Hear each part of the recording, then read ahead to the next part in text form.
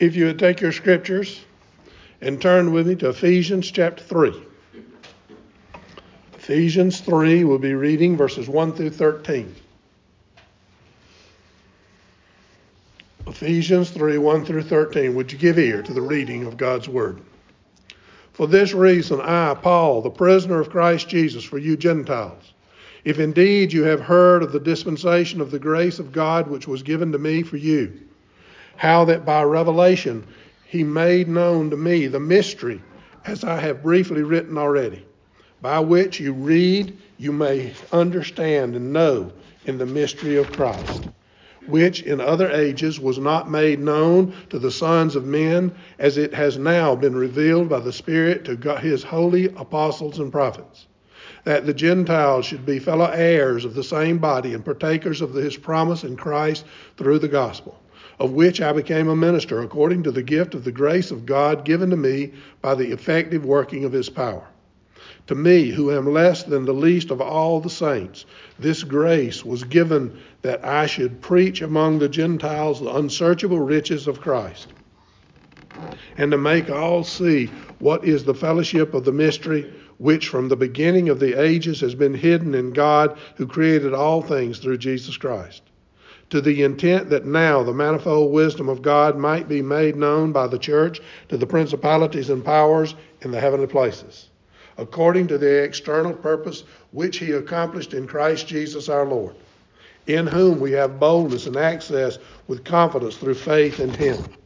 Therefore I ask that you do not lose heart at my tribulations for you, which is your glory. May God add his blessing to the reading of his word. Let's pray.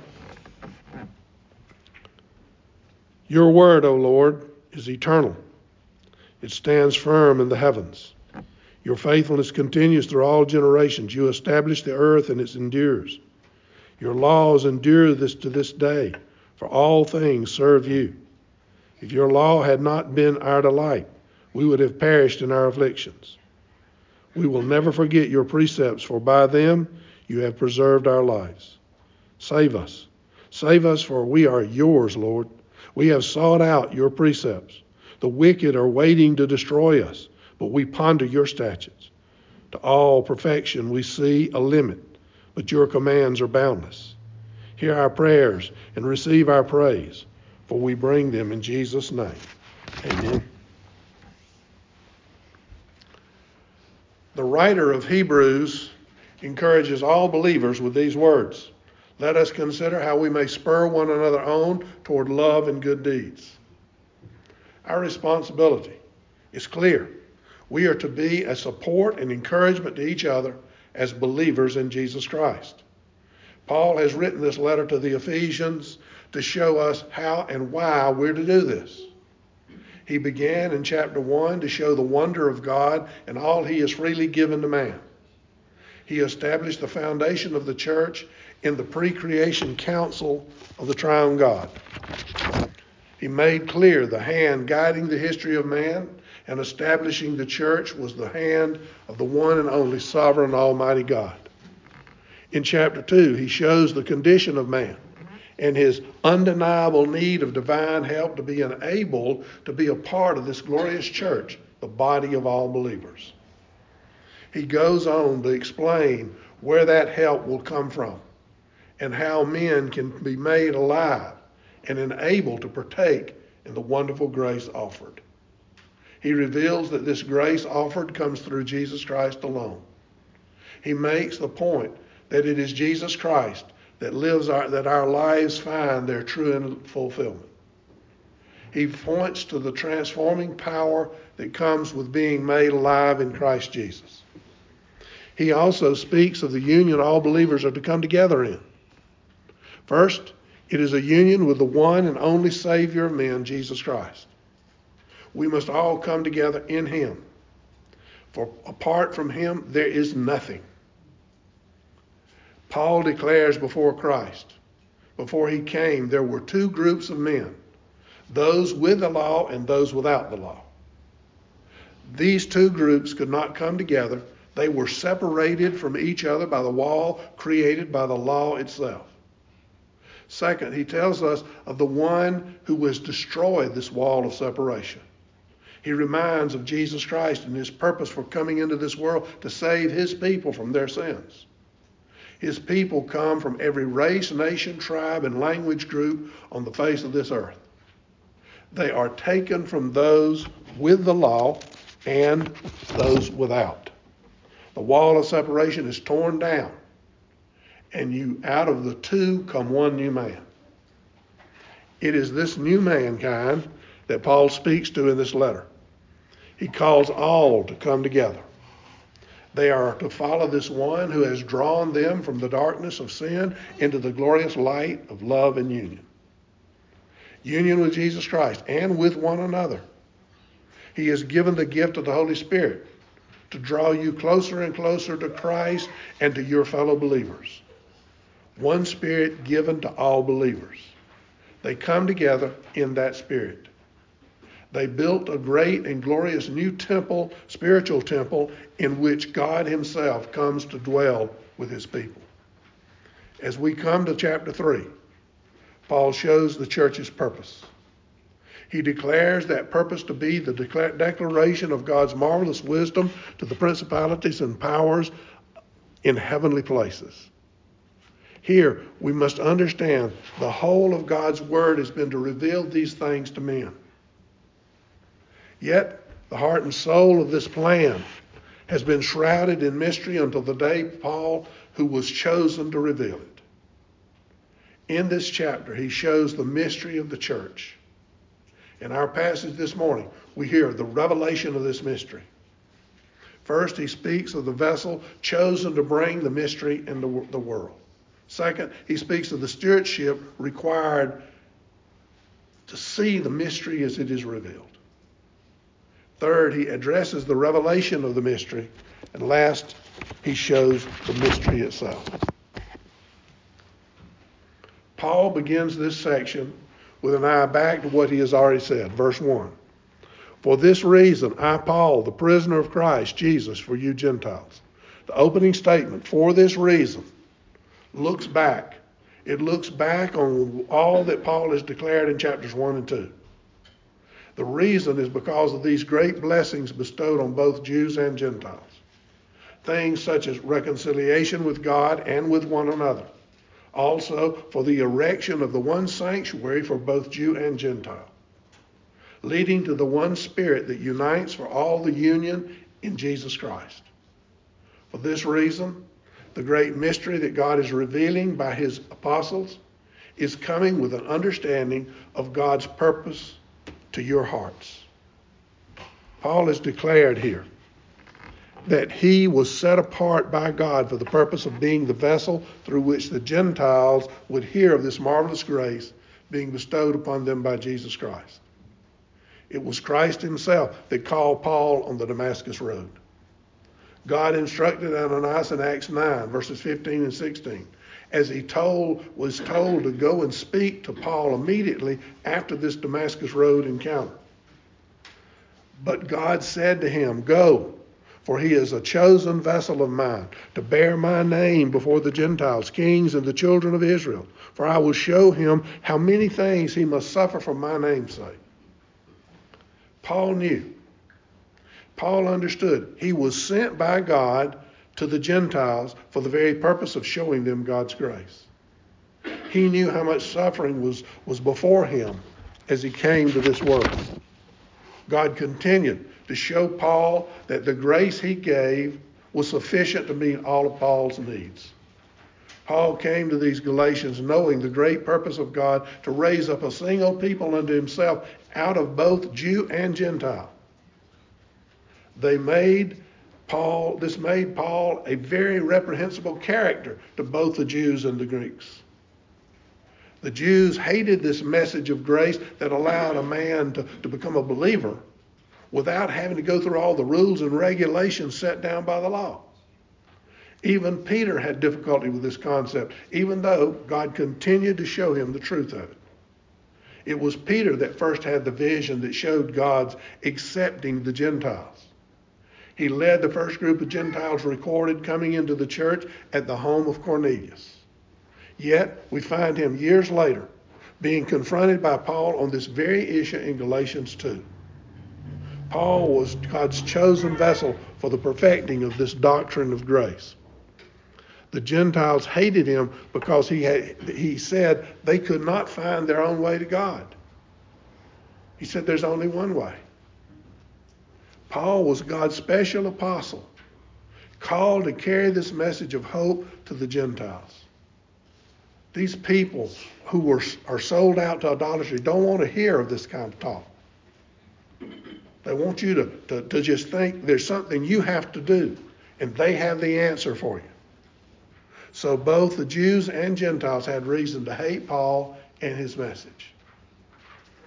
Paul goes on to say he was the prisoner of Christ Jesus.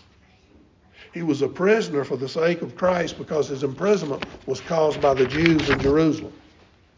These Jews hated Paul more than any other apostle because Paul had been one of them. He had been a Pharisee known as a rising star in Israel.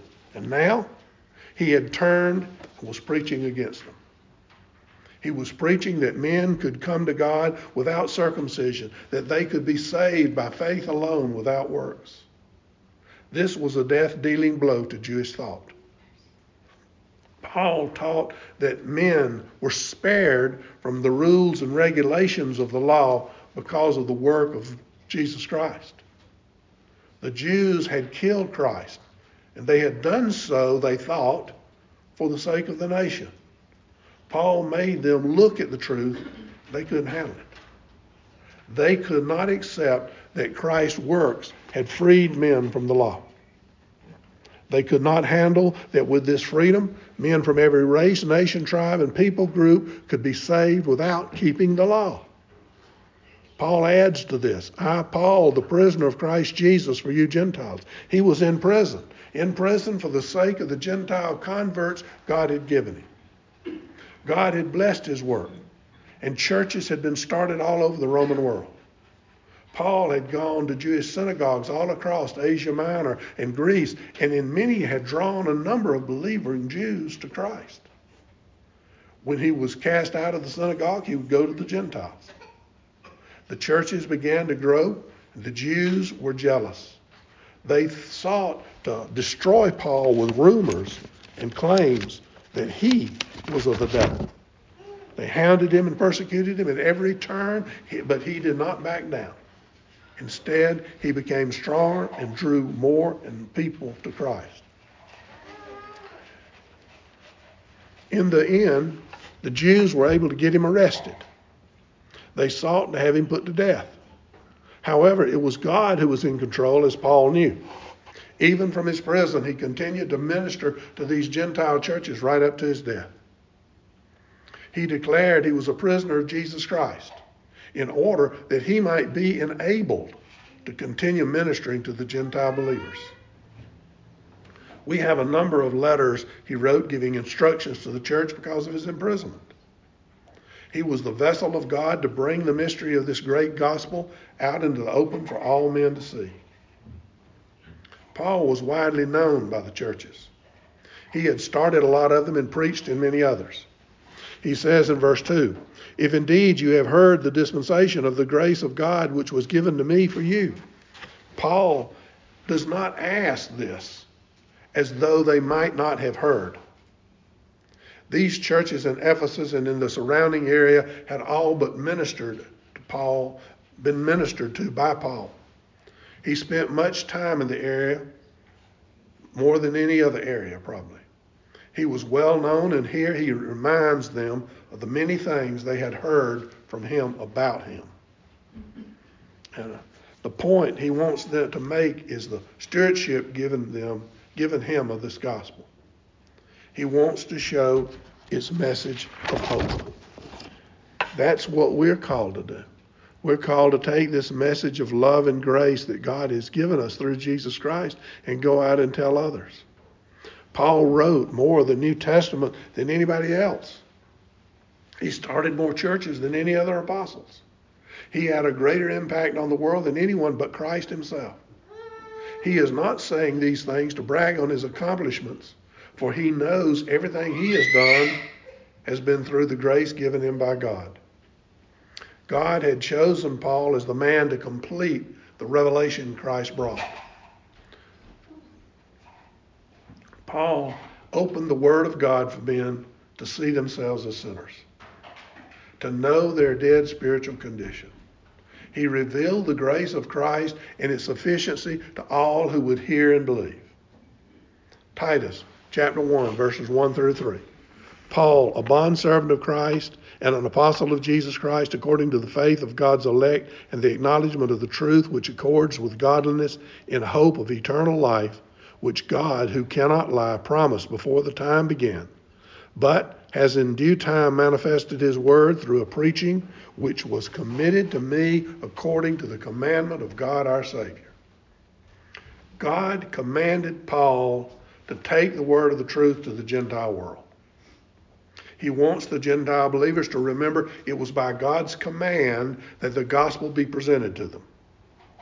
He wants them to know, as he continues with this letter, that he is not coming to them in his own name, but in the name of the living and true God. My friends, I tell you the truth. When God places his call on a life and gives them a mission, they cannot stop until that mission is completed. Paul was called of God. You are also called of God if you're a believer in Jesus Christ. This idea of stewardship is very important to us all. You are called to be a good steward of all God has given you. You may remember the parable of the talents found in Matthew 25. Christ says the kingdom of heaven was like a man who goes off on a trip and leaves his possessions in the trust of servants. The first servant is given 10 talents. He's a very good steward and invests the talents so they make a good return. The second servant is entrusted with 5 talents, and he, like the first, invests them so they make a nice return. The third servant takes his 1 talent and he buries it. When the master returns, he gives him back his talent. The master calls him a wicked servant and tells him the least you could have done is taken it to the bank so I would have some interest. But each one called by Christ is entrusted with certain responsibilities. If you've been called by Christ, there are certain responsibilities you have been given. Some, like Paul, are given great works to do. Others are even smaller works to do, and then some are called to be simple witnesses through their everyday life, using the gifts given them to support others. Listen to the commission given to each member of Christ's body. Matthew 28:19. Go and make disciples of all nations, teaching them to obey everything I have commanded you. Are you using the talents God has entrusted to you, or have you buried them? Paul says you must be a good steward of all God has entrusted you with. This means being a part of the Church of Jesus Christ, being a member in good standing, helping others in whatever way God has gifted you. This administration of God's grace Paul was given is the words he was writing in this letter. Verses 3 through 4. How that by revelation he made known to me the mystery, as I have briefly written already, by which you read, you may understand my knowledge in the mystery of Christ. This letter is the heart of the mystery of Christ, which Paul was entrusted to make known to the church. He came to make known where Christ came from, to make known how he came into the world and why he came. He came to take the law and fulfill all of its rules and regulations. He came to destroy the wall of separation between the Jews and Gentiles. He came to bring peace to a very disturbed world, to call a people out of the bondage of sin into the heavenly kingdom. These are the truths Paul has already revealed in this letter. And where did Paul get all of this information? He got it by divine revelation. He got it through the visions, as he did in Acts 16:19. He got it through divine answer to prayer, as in Acts 22:21. He received it by direct and divine command, as in Acts 26:17 through 18. He received it by divine guidance in study of the Scripture, as he says in Galatians 1:11 through 17. Paul was an apostle of Jesus Christ. You need to understand what was required for someone to be an apostle. They had to see Jesus Christ. Paul saw him on the Damascus Road. Apostles had to be selected by Christ, and that's what Jesus told Paul on the Damascus Road. He will be the apostle to the Gentiles. The office of apostle was an office of revelation.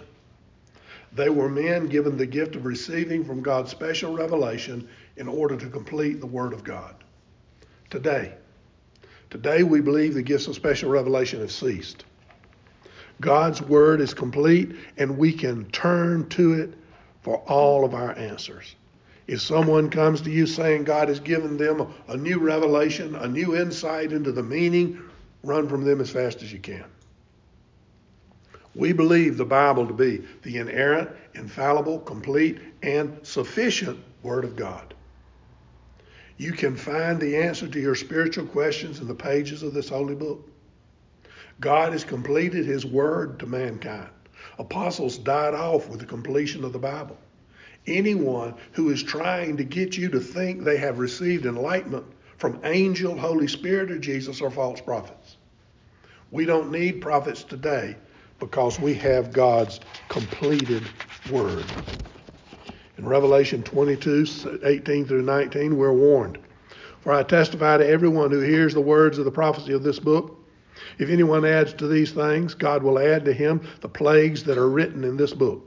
And if anyone takes words away from the words of the book of the prophecy, God shall take away his part from the book of life, from the holy city, and from the things which are written in this book. God used Paul and the other apostles to complete his revelation to us of his grace. Paul delivers the understanding of this mystery of Christ to us in this book of Ephesians.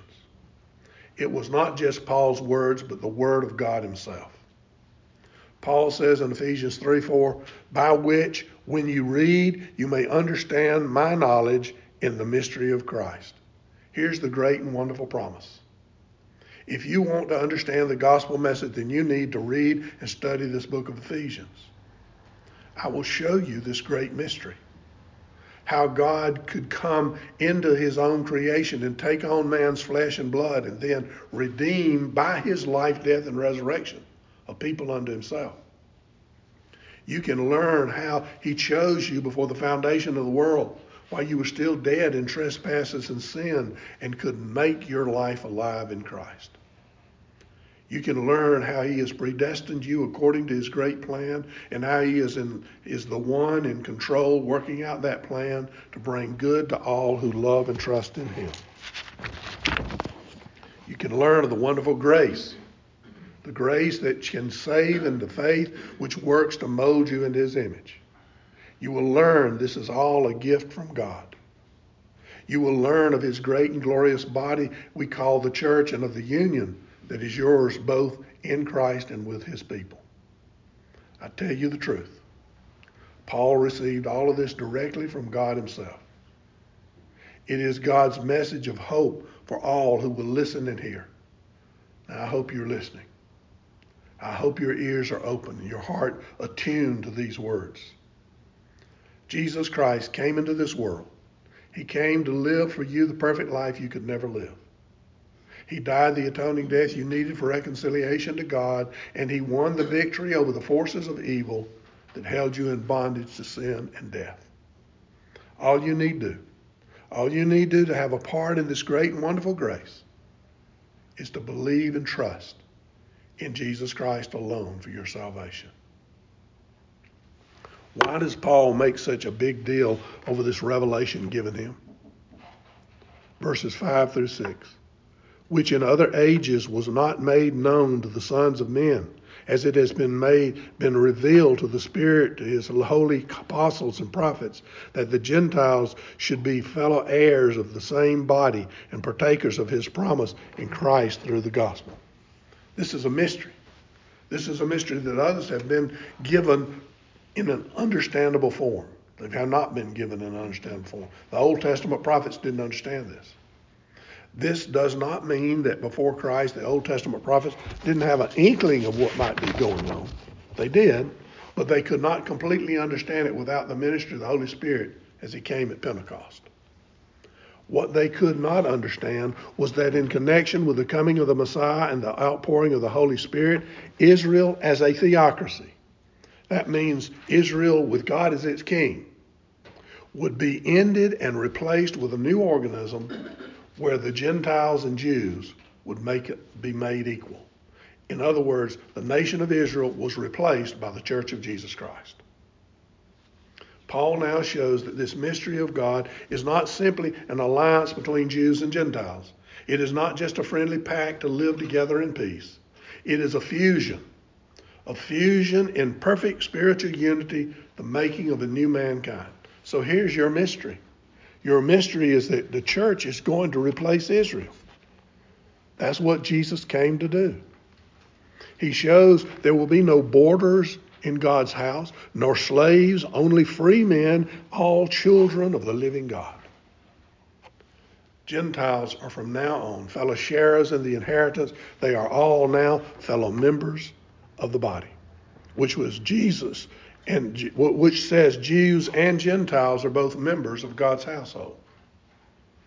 This means, and this was very hard for Jews to accept, that the Gentiles were also full participants in all of the promises of the covenant. Full salvation is their portion. They are not second-class citizens. They have a full part in Christ Jesus, who merited it all for them, and apart from whom they can have no place in heaven. This is indeed a marvelous revelation that Jews and Gentiles are one before God. All who are now in Christ Jesus are one. Chosen people, a royal priesthood, a holy nation, a people belonging to God. This is the mystery Paul has come to reveal. The nation of Israel is gone. The new vessel God has declared as his body is the church of Jesus Christ. In conclusion, this is why it's so important for you to align yourself with the church of Jesus Christ. It is God's called out body. You were called out of the world and into his body. It is a great privilege to be a part of his glorious body. He calls all men from every race, nation, tribe, and people group to come and join with each other in Jesus Christ. Paul has laid the foundation for this understanding from chapter 1 through 2, then to 3. The church is very important to all who name the name of Christ, for it is his church. Jews and Gentiles are called to come and join with one another as they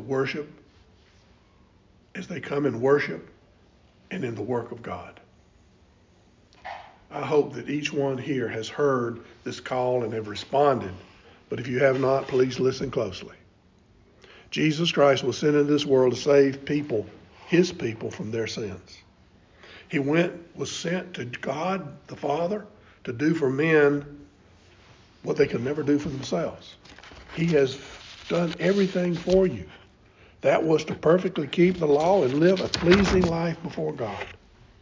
Then he voluntarily went to the cross of Calvary's Hill to offer himself in the place of everyone who would hear and believe in him. He died the atoning death required by the law to redeem men to God.